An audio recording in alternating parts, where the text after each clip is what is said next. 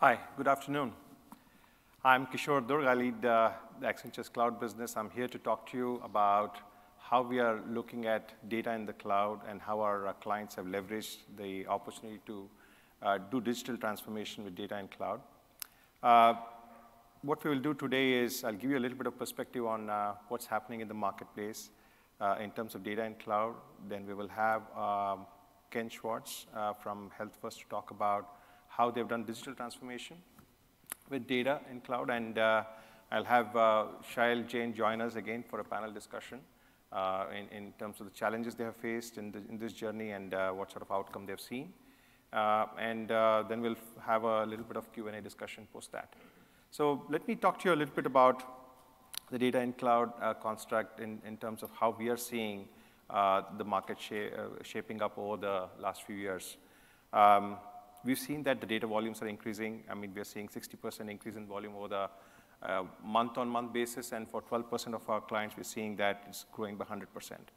Now, a lot of the inclusion in data and getting it into cloud is happening because they want to innovate there. They have a lot of applications they're building which need a lot of data. And essentially, as our clients do that, we're also seeing a lot of challenges that come as part of that. One, in terms of our own research that we've seen, two-thirds of our clients are not seeing full value, and there are a lot of challenges that are associated with that. As you shape the future over the next few years, and you see this element of looking at building a lot of applications in the future, data becomes very critical. Now, we're seeing in terms of the momentum for data, taking complete data chains into the cloud is something that is being very prevalent right now.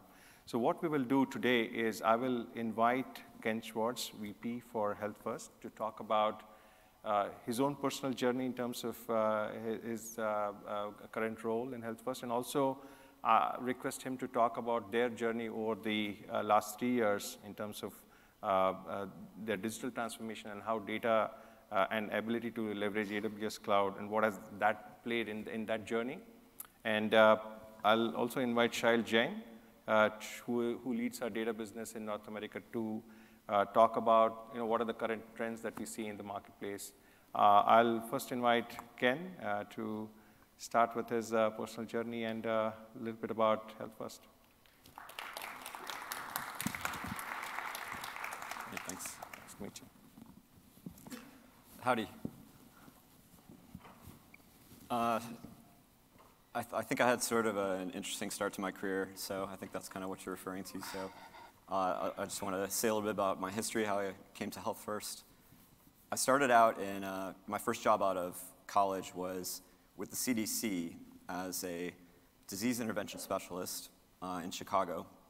This is in the 90s. And I was part of a team of people that the CDC hired at the time to to do syphilis and HIV surveillance. There was a big outbreak in the country at the time. Actually, the outbreak is back right now, unfortunately. But at the time, the CDC thought that it would be a good idea as part of their epidemiological training corps to take some young, energetic people out of college and deploy us in neighborhoods across the country. And we spent one day in the clinic interviewing people that walked in that had primary syphilis, basically. And syphilis is a big risk for HIV as well, so we were doing HIV testing. Had to give people positive HIV results, sometimes in person, things like that. Very, very kind of a stressful, hands-on frontline of public health. And it really kind of taught me a little bit about population health kind of from a first-person perspective, what it really looks like on the streets. And it turned out to be a really, really interesting job. So I did that for about 5 years. Got very interested in technology after that, and moved on actually to a completely different industry, the New York Fed, and did a lot of interesting analytics use cases there, working with some of the economists who were talk about challenging analytics use cases, trying to do things like figure out why none of the think tank people at the Fed really knew that 2008 was going to happen, right? Yeah. And then using some new capabilities and new data techniques to try to figure out if it's going to happen again. Yeah. So one thing we were doing at the Fed that I think we're trying to continue to do in our current positions are take different lenses and try to look at things that are intractable, large problems, kind of in a different way. So when I heard about Health First, I thought it was an opportunity to kind of come full circle back to that front lines of public health. I'll tell you a little bit about the company. Health First is the biggest not-for-profit insurer in New York City. So we'll get into some specifics a little bit later, but that company and position sort of reminded me of where I started and allowed me to use some of the techniques and tools that we were doing at the Fed as well. So it's been a great experience. Very, very interesting. Very good. Shal, you want to give a... Yeah, so I don't have an interesting story like Ken here. So I'm Shail Jain. I run the data business group for Accenture in North America. And essentially what that is it's three things that we do for clients. One is data strategy, and we'll talk a little bit about that later on, and what is data strategy.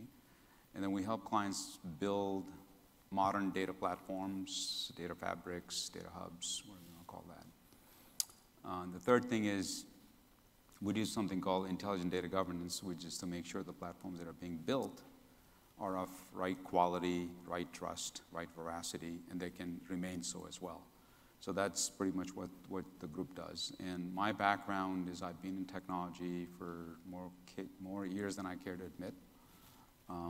But I've been fortunate enough to have been part of a team that founded and built 3 successful technology companies. And my last company was squarely focused on data and analytics, and that was acquired by Accenture last year, exactly about a year ago. Actually, by Kishore. So that's why I'm here. I'm doing the same thing I did for 10 years in a bigger and better way. So I'm excited to be here on this panel and share some of my thoughts and learn from Ken as well. Thank you, Shal. So Ken, you want to take us through your digital transformation journey, Health First? Sure. I brought slides. They won't be too painful, though. So I wanted to we're going to do a panel discussion in a second, but I wanted to kind of show you what this looks like on paper first. This is kind of what we put together to sort of pitch the initial project of moving Health First data to the cloud. And as I was joining Health First, so we'll look at kind of what it looks like on paper, and then after we go through this, we'll talk about what it actually felt like and still feels like to do this. I think a lot of people in this room are probably going through similar transformations. It's not easy, it's not always fun, but we'll kind of step through our successes and our learning. So initially, when I joined Health First, so I joined about 2.5 years ago. We were about a year into the cloud strategy, and this is what we were sort of originally sold. So I think if you're in the healthcare space, it'd be very similar. You have data. Data's kind of all over the place, source systems, on shared drives. And just having data doesn't fix everything. You really need to get to insights, and you need to turn that data into information. We all probably in healthcare have similar data. There's medical claims, pharmacy claims, care management data, enrollment and billing, marketing data. I think we're all kind of starting from the same place in this industry. And turning that into things like risk score opportunities, members moving through products, care management opportunities, HEDIS, gaps, things like that. We're all kind of starting from the same place, trying to do, I think, some of the same things. What we noticed at Health First is our data was in a lot of different systems, a lot of different data marts. We're on legacy technology, so it was just really hard to get data out of systems. And what you saw analysts do is kind of pick little eyedroppers of data and then kind of try to stitch it all together into reports and to lead to insights, and it's not good enough these days. So the really first thing we did is just stand up a simple architecture. One thing that I think we've been really consistent about at Health First so far is we have an architecture, a reference architecture. It's basically ingesting raw data, moving it into a refined state. It's sort of a zone-based architecture, moving it into a refined state, working with it, getting into using use cases to make it into a published zone, so the data source is kind of making sense for BI or making sense for a use case. And at that point, moving it over into an access zone so that your BI tools can touch it, or data science models or things like that. So that's the basic architecture we started with, and we've stuck to that. It's really grown and gotten more complex, but you'll kind of see in some architecture slides later. So the other thing I think when you're starting a big effort like this that you have to do is you have to sell it, right? So we put together, I think, 3 use cases that first year, and 2 of them were very successful. Really, all they were was I would say, querying at scale. Like I said, we used to have to blend data from a lot of queries from different systems, very slow legacy infrastructure.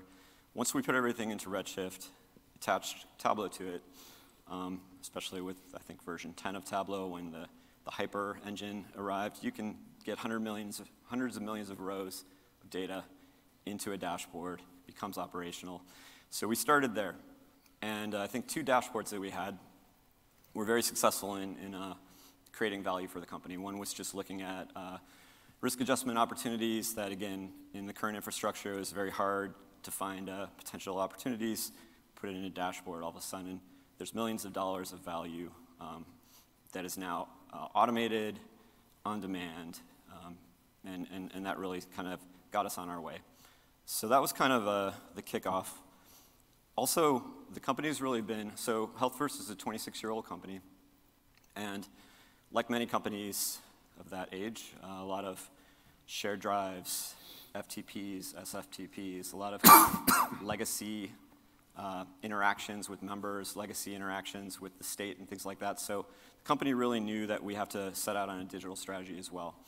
I think the IM&A project, which is the code name for the cloud project, is really driving the digital strategy. It really makes it all happen. But we're really doubling down on our customers. Can we get customer journey mapping in place? Can we do next best actions for our customers? How much can we learn about our providers? Can we see referral patterns and utilization patterns amongst our providers? Can we take the operational systems in the company and automate them and, again, make them scheduled instead of having someone kind of click a button once a week? You know, can we automate? Can we be digital forward in our business operations? And then employees as well, just social platforms and things like that. Can we get our employees more digital as well? So you see analytics in the center here, and analytics is really kind of driving all that. So as we're creating new insights, the goal now is to get them out into the company through our various platforms, our various cloud platforms, and that's something we're really focused on right now. So digital strategy and cloud strategy kind of aligning. So what is Health First? Who is Health First? As I mentioned, we're the largest nonprofit health plan in New York City. We have 1.4 million members. We started in, I believe, 1993. We have a very interesting business model. We're owned by 15 sponsor hospitals, some of the big hospital systems in New York City, Mount Sinai, Maimonides, Montefiore, NYU.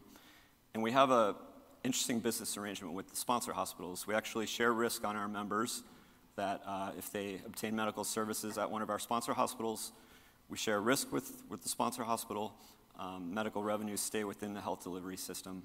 And we're both incented in the same direction. We both have the same goals, which is putting preventative treatments in place, keeping chronic conditions under control. It benefits both the sponsor and the health plan. So a unique system. We have about 4,500 employees, mostly downtown New York City, and we also are in Lake Mary, Florida. So that sounds like a pretty typical, except for the business model, health plan, I think. And what sets Health First apart, I think, is our extremely strong local presence in New York City. So I hadn't ever heard of the company. Honestly, I lived in New York City for 15 years. I hadn't really heard of Health First. But once you start knowing where to look or sort of seeing our logo, you see it on the subway, first of all. Like I said, 1 in 8 New Yorkers are Health First members. In the Bronx, 1 in 3 are Health First members. Some of the most vulnerable populations, underserved communities in New York City. We have a very big footprint. And what I think we've done really well over the years is we're really, that footprint in the community, people grow up with Health First. They become parents, their kids are on Health First. We really have that sort of trust within our own community.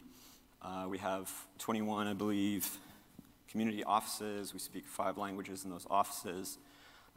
If you go to a lot of festivals in New York City, community events, great example, the West Indian Parade in Brooklyn is 2 million people, and Health First has a huge booth right at the entrance. So we're just part of the fabric of New York City. I think it's really led to our kind of consistent growth over the years. And it's something when we think about data and things like data science, we really want to keep this trust in place. So we really are taking privacy seriously, taking AI ethics, trying to think about this stuff right now instead of kind of waiting to think about these things. So we take our brand very seriously. So how about analytics? How does analytics play in this picture? So a couple things. I mentioned from sort of day one of the cloud strategy is just putting Tableau on top of Redshift is transformative for a lot of companies, probably some of you in this room right now, similar.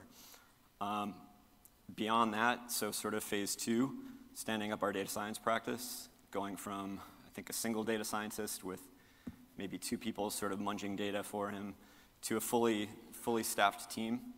On the left, we have sort of the model catalog we're working on right now. A lot of it sort of similar to a lot of health plans, probably. Of course, we're going to want to be predicting things like readmissions. Medication adherence is very important for quality, engaging people, engaging members for HEDIS, outreaches, and things like that. So nothing too unusual in our model catalog, but I think we're doing some kind of interesting things around things like social determinants of health as well. And the data science team is evolving. We'll kind of get into that when we talk about environments in a minute. And then we also have an innovation lab and sort of a new capabilities approach as well. So we've been investing in things like graph databases.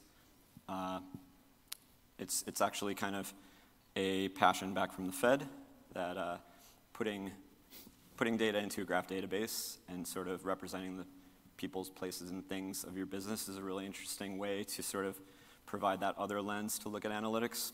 So we've been working on use cases in graph. I'll talk about that a little bit later. 2020 is going to be a big year for us to work with unstructured data. We've done pilots already in 2019, but getting our medical charts, call center audio calls, audio recordings transcribed, and using some Amazon technologies like Medical Comprehend, Textract, to try to pull the data, pull actionable data out of unstructured data sources is going to be a big focus for us. And then I mentioned social determinants of health earlier, so another kind of interesting opportunity that we're working on is just, again, applied machine learning. So if you're familiar with social determinants, social needs are driving health outcomes. We feel like in the 25 years we've been in New York City that we've sort of been living the social determinants of health. Our membership certainly is. So when we look at the data, we see only sort of sparse data on social determinants. You know, Z codes are used, I think, last year for our membership in only about 2% of the claims. So we've been doing using applied machine learning to impute what we think the real scope of social needs are, or at least closer to the real scope of social needs in our membership. And doing that will help us strategize around programs, continue to deliver high quality programs, and really know sort of who to reach out to for certain opportunities, housing needs, access to care, things like that in New York City are drivers of our outcomes. So for a quick look at the architecture, I was telling you that we sort of have one key reference architecture, and it's zone-based. So we take raw data, we ingest it from core systems, and then we move it left to right across the zones. Slight differences depending on the use case. But what you're seeing is sort of what we look like now in our analytics warehouse. We did, if you go on YouTube, we did about 2 years ago, we did a series that Amazon puts out, This Is My Architecture. And you'll see what the architecture looked like 2 years ago in that, if you Google that, or if you search for that on YouTube. So the really interesting thing is we did another one yesterday, and it's really this architecture now, and just seeing how we've kind of grown over the last 2 years.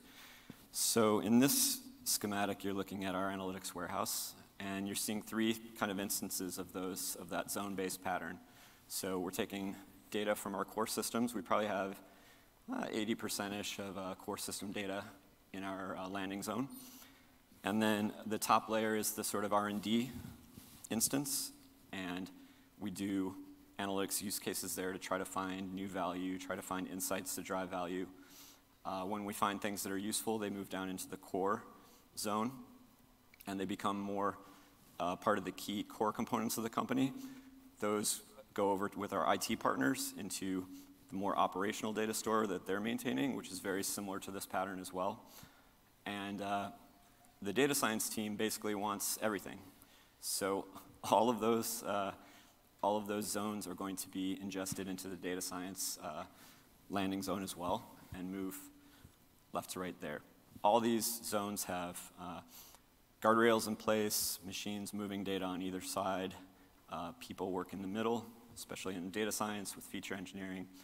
So it's sort of a very flexible pattern that we're using in multiple cloud instances in the company. And what we're seeing really is the key to getting things going in Amazon, of course, or any cloud pattern, is getting these environments talking together, ingestion, putting the pipelines together. That's really the hard work to make this all happen. So that's what we look like right now. I think we'll end there and go on to some discussions. Thank you, Ken. I think this is a fantastic journey in terms of what you achieved at Health First. Could you elaborate a little bit on the challenges that you faced over the years in terms of how you got into this space, and can you elaborate a little bit for the benefit of people here? Yeah, sure. I think that the challenges have been different sort of year to year, and I kind of group them by the initial challenges, first year, kind of second year, third year. So our first year challenges are getting that initial architecture in place. Like I said, proving out the value so that leaders are going to be supportive of it, and doing things like attracting talent. Accenture really helped us out with that. So we're hiring. You need access to data engineers, machine learning engineers, cloud practitioners. All these things that a 26-year-old company don't necessarily exist right off the bat. So I think the challenge the first year is kind of getting those things in place, getting buy-in, right? The second year, the challenge has changed for us to, I think, as more and more data is getting in the cloud, I think you're really exposing kind of some of the tribal knowledge in your company. So we've taken these disconnected systems, we've sort of pulled them all in one place, and guess what? People realize they've been looking at things slightly differently, and when it's all in one place, like, who wins, right? So I think these are good problems to have, but they're definitely problems.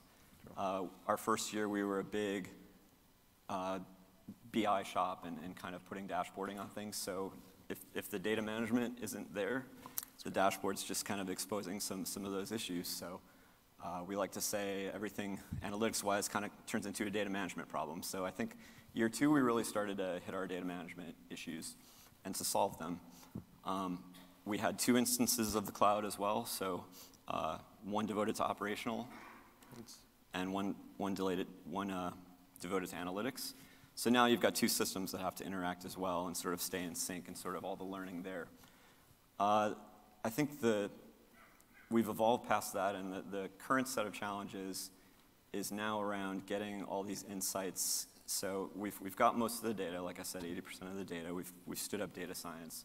We're generating insights. We're generating predictions. We've gone to predictive and prescriptive analytics. But getting it off of people's desktops and getting it into the pipes of the company is the real challenge right now, and that's a considerable challenge. So again, cloud architects, cloud ingestion, setting up APIs and things like that, doing this sort of hard work of getting these scores out to the world, getting them into our mobile app, getting them into our digital strategy. That's the real challenge right now. Thank you. No, I think as we look through what you have achieved there and look through the challenges, I want to shift gears to Shail. You lead our data business group in North America, And what sort of trends are you seeing in terms of the overall data market, and where do you think it's going? Yeah, so I'm going to try to zoom out a little bit. So we work with clients like Health First and have seen a pattern, trend sort of emerging. So, initially we all invested in building these monolithic data warehouses in yesteryears, right? Then Hadoop happened and data science happened. So we all kind of jumped into that. And there were two kinds of initiatives. One was a business-led initiative in this world of Hadoop and data science. And that ended up with what I call the fireworks projects, where it's like you build a specific data pipeline to service a use case, and you have fireworks. But they die. So it's like a flash success. Or there was a technology-led initiative where people say, wow, this is scale-out architecture, it's cheap, it's all singing, all dancing, Swiss Army knife, as Andy Jassy said today. It can do everything, so let's just build a data lake and let's hydrate it and hope they will come. Well, they didn't come, and it didn't really prove out to be. But what we're seeing now is instead of people building these specific data pipelines and data lakes, people are investing in, our clients are investing in building data platforms, data hubs, data fabric. I mean, there are multiple names for these things. And what's really driving that shift is the different consumption patterns. So when you look at data, for example, right? Data has different shapes, different speeds, it exists in different places, and it has different workloads. So today, it's not just about the rectangular consumption through SQL. You have graph databases, star schemas, snowflakes, so it's fit for purpose. Again, like what Andy Jassy said today, is that the reason Hadoop failed is because it was trying to be all things to all people and doesn't really work. You got to have specific platforms. So that drives the architecture. Then you have speeds. So you can have, so Hadoop was great at, for example, these long-running queries. But as people went in to replace their interactive database queries and say it didn't really scale. And then they said, wait a minute, but I want to get involved in this human, post-digital era of human plus machine, where I have to serve insights in a real-time basis to a robot or to a surgical equipment. How do I do that? Obviously, the environment and scale. So there's a different speed, and it's not just about SQL. You might be calling an API, into your data environment, and then location. So it's not about consolidating data anymore. People are saying, I want to federate my data environments as well. And especially if you look at the advent of things like 5G, it becomes more realistic that leave the data where it is and I'll just get it when I need it. And then lastly, we're also seeing a trend in conversions of analytical and transactional workloads. So there are companies like Splice Machine is a company that has now come up with a product that actually doesn't matter to you. You can use the same database environment for analytical and as well as transactional. They call it HTAP or transanalytical. So these are things that are driving the architectural shift. Then we also see a shift in the data engineering as well. So like what Ken said before, anytime you embark on an analytical project, it's really about data. So, it's been said time and time again that you need 4 to 5 data engineers for every data scientist. Very true.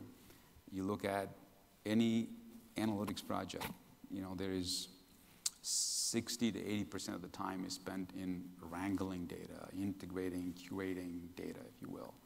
So we're seeing, and we're part of this trend as well, this machine-led data rather than data-led machine. So we've seen what data has done for AI and machine learning. Can we apply the same AI power to data? to wrangle this problem. So if you look at the data problem, it's like an iceberg. Analytics is the tip of the iceberg, and then you have all this volume underneath the effort that you need to put in. So we're seeing stuff in that area where can I auto-discover? So the data is vast, fast, dark, and dirty, right? So can I auto-discover data? Can I auto-classify data? Can I auto-label data? There's a bank that we know of is investing tens of millions of dollars in labeling, proactively labeling data so they can drive more insights, from it as well. So can we use machine learning to do that? Can we train machine learning to curate data? So every time a data steward goes and fixes the data, can the machine learn it? The next time it becomes a recommendation engine, and then ultimately becomes more of an autonomous environment where it just fixes itself, like self-healing data. So, and these are trends that we're seeing, and a small progress that's being made. The last trend I would say is about data strategy. As data is becoming a conversation at the boardroom level, and the conversation is coming from different directions to the board level. I mean, they see what's happening in data privacy space, they see what's happening in data security space, but they also see that data-driven companies are valued a lot more.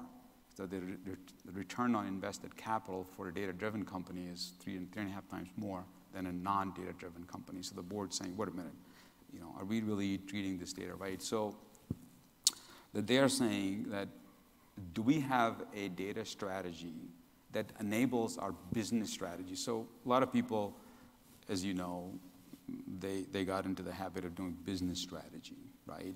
Then they did technology strategy, then a digital strategy. But now they're saying, how do I do a data strategy that actually, to your point, bring together the digital, the business, the cloud, the IT strategy? So data is really becoming that glue. We're seeing that trend. And what that really means is that you need to understand what are the capabilities you're going to need in this platform that you're going to build, right? And what is the operating model? And then what is the roadmap by which you're going to lay that out? And clients are looking for that at the CEO or CXO level as well. So these are the three trends. Architectural trend that we talked about, engineering trend of bringing AI into data, and doing top-down data strategy, much with the same vigor and discipline that we've used for business and technology strategy in the past. So those are the three things that we see. Thank you, Shal. I think we covered a little bit of what we have done in Health First. I think you talked a little bit about data trends. I want to shift gears and what sort of outcomes have you seen in terms of your business for Health First? How has this helped you? Well, I think even some of the sort of early wins, the early outcomes are exciting, and even something like our probably first data science model, plan all cause readmissions model. Of course, health plans are thinking about readmissions, so actually creating a model, doing what we sort of had access to at the time, which is getting the model results run and into Redshift, putting a dashboard together on top of Redshift that allows our care management team to actually go in every day and get a list of members that are the most at risk for readmissions, so visiting those people first. It seems not that transformative, but really, really transformative for our business. Very, very satisfying. Of course, we want to take the next step this year and get sort of all the automation going behind that so that people aren't going to a dashboard to get things, so things are going at the API level through various environments right into Salesforce, and people, we sort of automate that. But just that first step of actually deploying a model that actually changes the way that nurses are going about their day and visiting real people, really satisfying. I think another sort of evolution of outcomes is we're now getting enough models that we're seeing similar things appear as important features in different models. And to me, that really is starting to speak to strategy. So we're seeing, again, speaking about social determinants, access to care, and just transportation issues is a huge social determinant issue. So we see the feature distance to PCP in a lot of our models kind of coming up towards the top of the feature importance, and that really points out that that really is an issue, even though it's New York City, you just jump on a subway. It's how hard is it? But literally, we don't even have a sophisticated calculation. It's literally point A to point B. How close is the PCB? That feature is popping up a lot. So when we have meetings about social determinant strategy, we're talking about partnering with Lyft.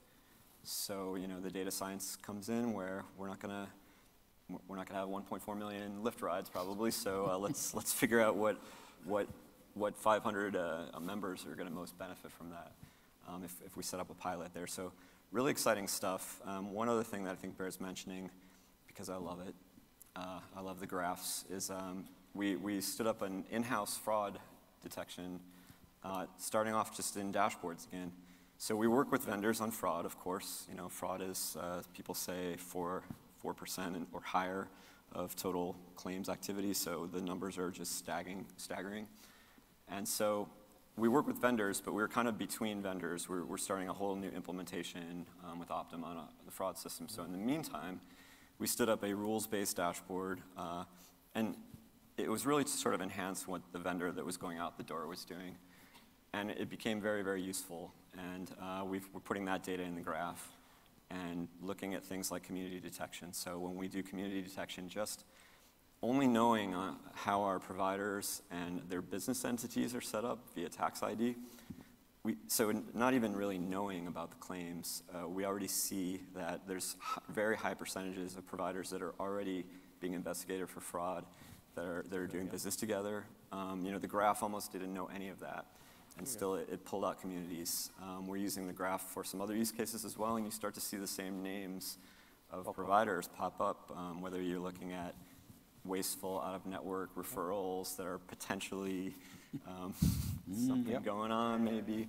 So those are really satisfying, real outcomes. The fraud, of course, this affects all of us, from members to taxpayers. We actually removed 300 providers from our network this year just based on this activity, so it feels really good. Fantastic. Now that's very good to know. In terms of the future, where do you think Health First is headed in terms of your journey? How do you look at the future for this?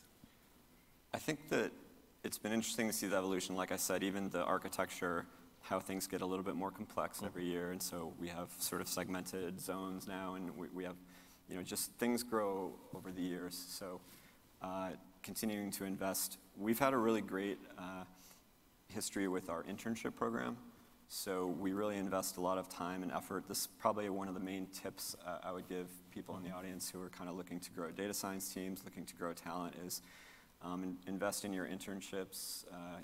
We really give people actual things to do that are going to be turned into production systems or production dashboards or production models later on. So really enriching experience. So getting that talent in place that's going to be able to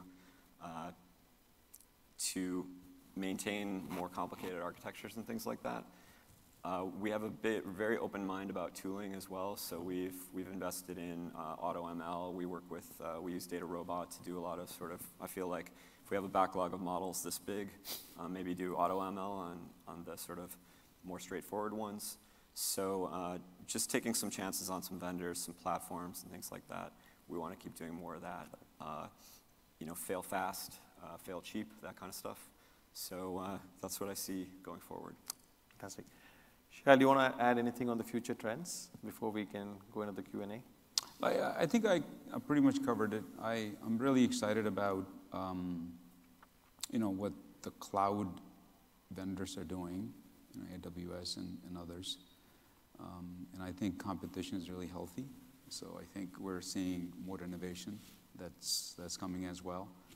And I think data has finally achieved its right place in corporate strategy. I think we've always talked about the information age, but I think we finally have come to that point, I feel like, where while Marc Andreessen wrote an op-ed 10 years ago, and his quote became very famous, says, "Software is eating the world." And I think we're living in an era today where data is feeding the world. And I think it's been recognized. I mean, if you look at Andy Jesse's keynote, I think he talked a lot about data as well. Look at anything that's happening, any major trend, innovation that's taking place driven by data. And people realize that it's really that not the tip of the iceberg, but what's underneath it. And there's a lot of investment going in that area, a lot of focus being put in. People investing in things like data literacy because, so you can invest in cloud because it gives you agility, right?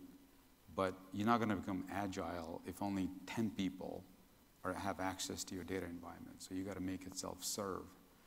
Your data has to be self-serve. And then you also have to have a culture of data-driven. So it's a data-driven culture where how can I do two things? How can I improve the quality of the data that I own, that's in my domain? Second is, how do I use data to make what I'm doing better as well? How do I make decisions better? So I think that's the data-driven culture, data-driven literacy. So I see a lot of movement in that area as well. So really, it's just a very, very exciting time to be a data geek. Thank you. Just to interject real quick, one thing that you made me think of, I know we've had conversations about this, is I see it in the cloud vendors and even in the work that we're doing at Health First is like turning things into products and making it a little easier. So from an analytics perspective, turning a huge list of requests into, maybe 80% of the requests are covered by, or half the requests are covered by sort of a product approach of, solve most of the problems, have something that lives longer. And I think you're kind of seeing it in the cloud vendors. I think what we love about AWS is that it's that sort of single concern, modular. Yep. There's something that does everything. You just plug them in and play. But that is also, as we know, like I said, investing in the talent and the roles that can kind of put all that stuff together. So I think they're starting to productize the cloud and productize data services and just make it a lot easier. They are. All the vendors, competition, all that kind of stuff. So I think thinking about all this data stuff in terms of products is really useful. Fantastic. So what I'll do is, for the next 5-10 minutes, we will open it up for any questions. We have a few here. Yeah, go ahead. Yeah, I have noticed that a lot of the analytic teams, they're really seeing compliance as a bottleneck. So you are mentioning about Tableau. I'm pretty sure that all those data scientists and biostatisticians, they're doing all the deployment using Tableau desktop. And what a strategy you're using to move them into using a web-based, which is data, that's nothing living a footprint on the desktop. I mean, I think compliance issues and governance and all that sort of growing up into a repeatable, sort of safer, governed environment is part of everything from the data management side to the data science side to the BI side. So yeah, and I think one reason it allowed us to grow and do new things is to sort of just do it at first, right? And then pulling things into controls, Tableau server and things like that. It's still a work in progress for us, but we're right now implementing our data science cloud strategy for compliance, making sure that, like I said, people can do what they need to do in the middle of the zones, but each perimeter is maintained, machines moving data across the perimeters and things like that. So I think it's going to be a work in progress for all these products and these approaches because they're so new. I was in software development earlier, and I feel like it's a 30, 40-year practice that we kind of figured out a lot of these things. It's brand new in a lot of these spaces. I think our tendency in a lot of companies is to do it first so that you don't kill the innovation, and then really be careful with all of our data science output. We have people in the middle before decisions are made, or before we contact a provider and potentially put that provider on prepay because they're showing, they're 0.98 on our fraud score. We're not just automatically doing anything right now.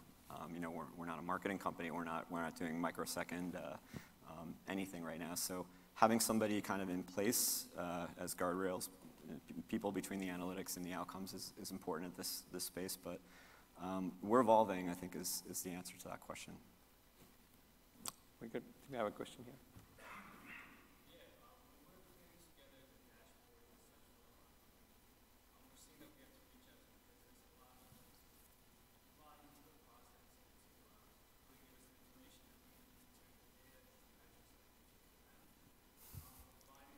Can't imagine that being a problem. Just kidding.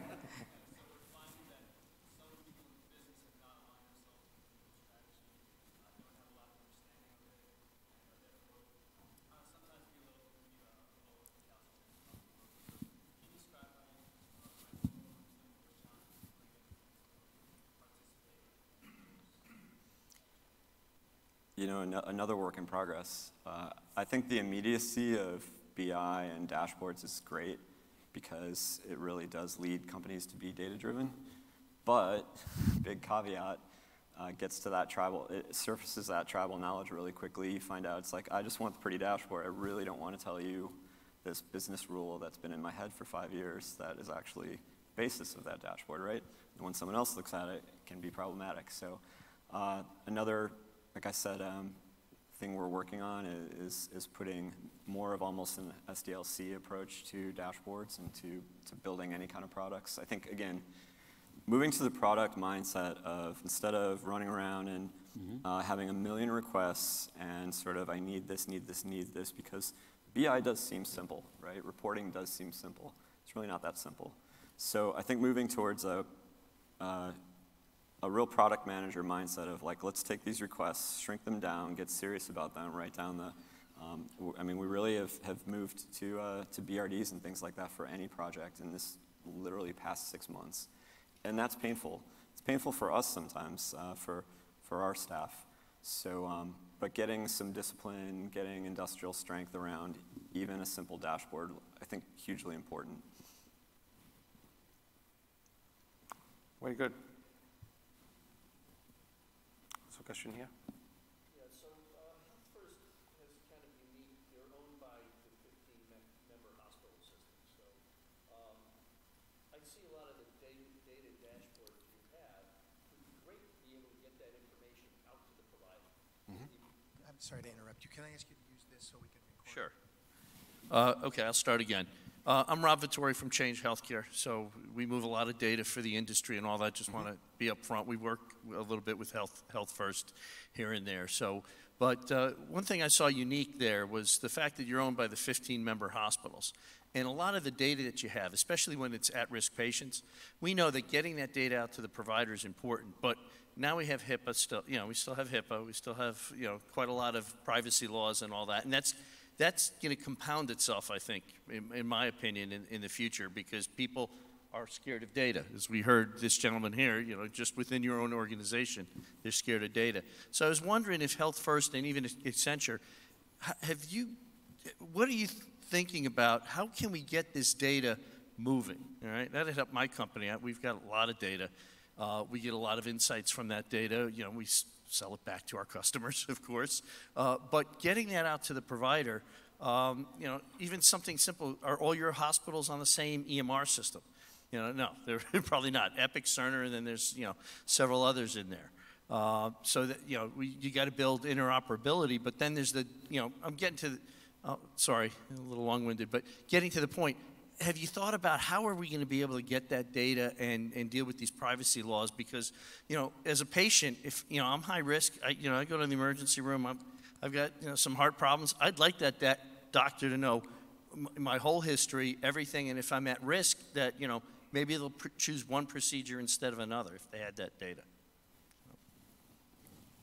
From our perspective, I think, you know, it has to be safely, though, and so it depends on the data.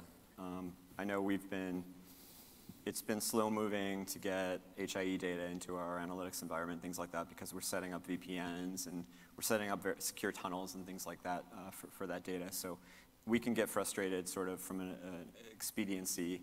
We just want the data, right?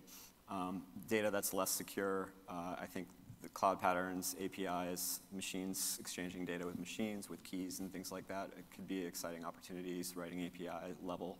You know, like I said, it's like SFTP a lot right now with our provider, even our sponsor providers. But the data it's really important. social determinants data, this is extremely sensitive, and we just have to really put privacy first and just kind of, I think, let the systems, the right patterns emerge for exchanging. I think one really unique thing about Health First is that we can have bidirectional, sponsor, so our members that go to that sponsor hospital, we're really free to share data. So the social determinants data we get, they fill out surveys actually, so they're self-reporting social determinants. That's really great for us to check our models, validate our models, and then actually start training our models on that data. So, but setting up the exchanges, it's pretty old school right now. I'd love to see more API level as we evolve. Yeah, so I think we're seeing a conversation that's emerging about trust and transparency as well, where I think we've gone from a world of no privacy to complete privacy, if you will, to the point that nobody trusts anybody else. So there's a company that Ken and I both have met with. It's called Humanity.co, right? And this company their claim is that on an average, United States, there are people hitting I accept 1 billion times, but they don't know what they're really signing up for. So can we just demystify that to say, I will allow you to access this data for this, or for example, in the healthcare, you can use my data for clinical trials that I'm enrolled in, period, okay? Or you can use my data as long as it's anonymized, or you can use my data at an aggregate level, if you will. So if you can provide a demystification of I accepts, I think there'd be more transparency and people will be more open, because like you said, like if I'm a patient, I want to share my data, right? I want to, and I think there is, as they've done some research, as companies done the research, and they found that people are more willing to share data as long as they know who's going to use it for what. So there are, this is not about regulations like GDPR or CCPA. This is really more about from C to B rather than B to C, right? To say, yes, as long as you tell me what you're going to do with it, I will let you, do it. So I think that would go a long way and kind of solve some of the problems. And then there are other things that are happening slow, but I mean, this thing that just happened with Google and Ascension Health, right? And I'm really, torn between it, because I think if it does happen, this will just be an inflection point in use of data to improve healthcare. But at the same time, it's got to be protected as well. But there are things like that would move the needle like really quickly as well. Question, yeah. Yeah, I'm from Johnson & Johnson, which is a combination of 200 plus companies, right? So in our case, data scientists are out in the business units, and there's 200 business units, and they're all out there in the field, right? And to one person it's Python, one person it's R, one person is modeling, and for some person it's Tableau reports are data science. And it's very hard to put a handle around it and some structure around it. So how do you deal with that, or have you had that kind of a challenge? And that's for both Health First and Accenture. Yeah, we're kind of evolving that, or living that as well right now. So our analytics team was embedded in clinical, which is the biggest business unit as of about a year ago, a little over a year ago. And then we became enterprise analytics, but we've been experimenting with that model. We didn't centralize everybody who does analytics all in one shop. We sort of went with the federated model. So the exception to that is data science, though, I think. So we want to empower people. First of all, I don't think we want every analytics request in the whole company or reporting request in the whole company. We'd rather empower people, especially when we're still in this data transformation space where some of the data is still kind of splashed all over the place. So we report on what we sort of know, which is centralized, right? And we want to empower people that are outside of the central analytics through community, through sort of teaching tooling. We want to keep them connected to what we're doing in central analytics. So that's really what we're kind of pointing towards right now. The exception to that, I think, is data science. I don't think we want data science. That's the one thing we're adamant is fully centralized. of course, like Citizens ML and Citizens data science is really happening too. So people are meeting with us and saying, hey, this platform has AI. We're doing Qualtrics or something. Qualtrics has AI. And we're kind of like, that's great, but we need all that data. We need the outputs of any kind of Citizens AI models that are going on into our environment. So this is 100% going to be centralized data science.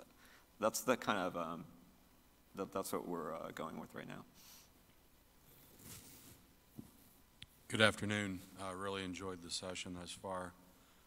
Interoperability continues to be a big challenge in healthcare, and I was wondering if anyone on the panel could comment how they see FHIR fitting into the data strategy, the data model, where you're specifically at in your FHIR journey, and how you might see FHIR changing the landscape, maybe a regentrification of RIOs and exchanges and things like that in the market. I don't know what FHIR is. I don't either.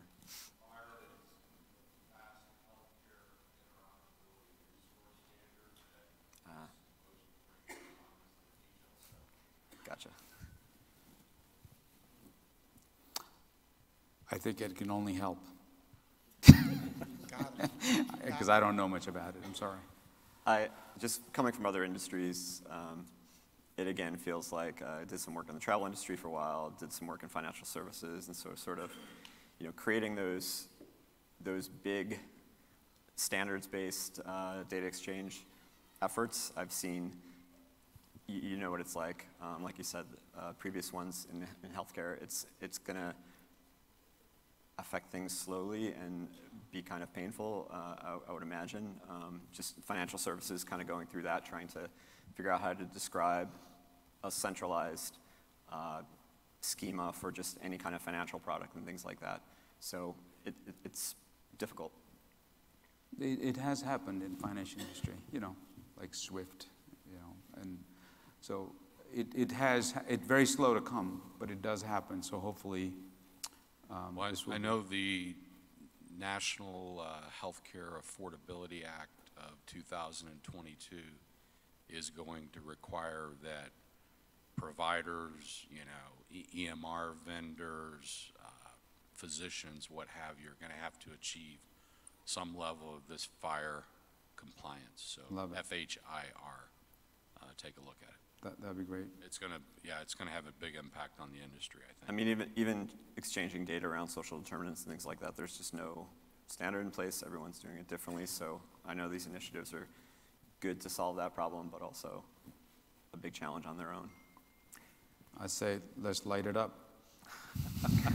So I think we are coming to end of our discussion. I just wanted to summarize in terms of what we had a conversation here. We started with, a lot of the applications, infrastructure, they have all moved to cloud. I think it's the time for data, time for data analytics to be in the cloud and kind of innovate and drive a lot of business changes, digital transformation for companies like Health First, and the kind of outcomes you've achieved. You've talked about identifying fraud. You talked about, repeat patients and others that are happening. I think, Shail, you talked a little bit about what's the future look like in terms of where data is going. And I think it was a wonderful conversation with all of you. I thank you for attending the session, and all the best for the day. Thank you.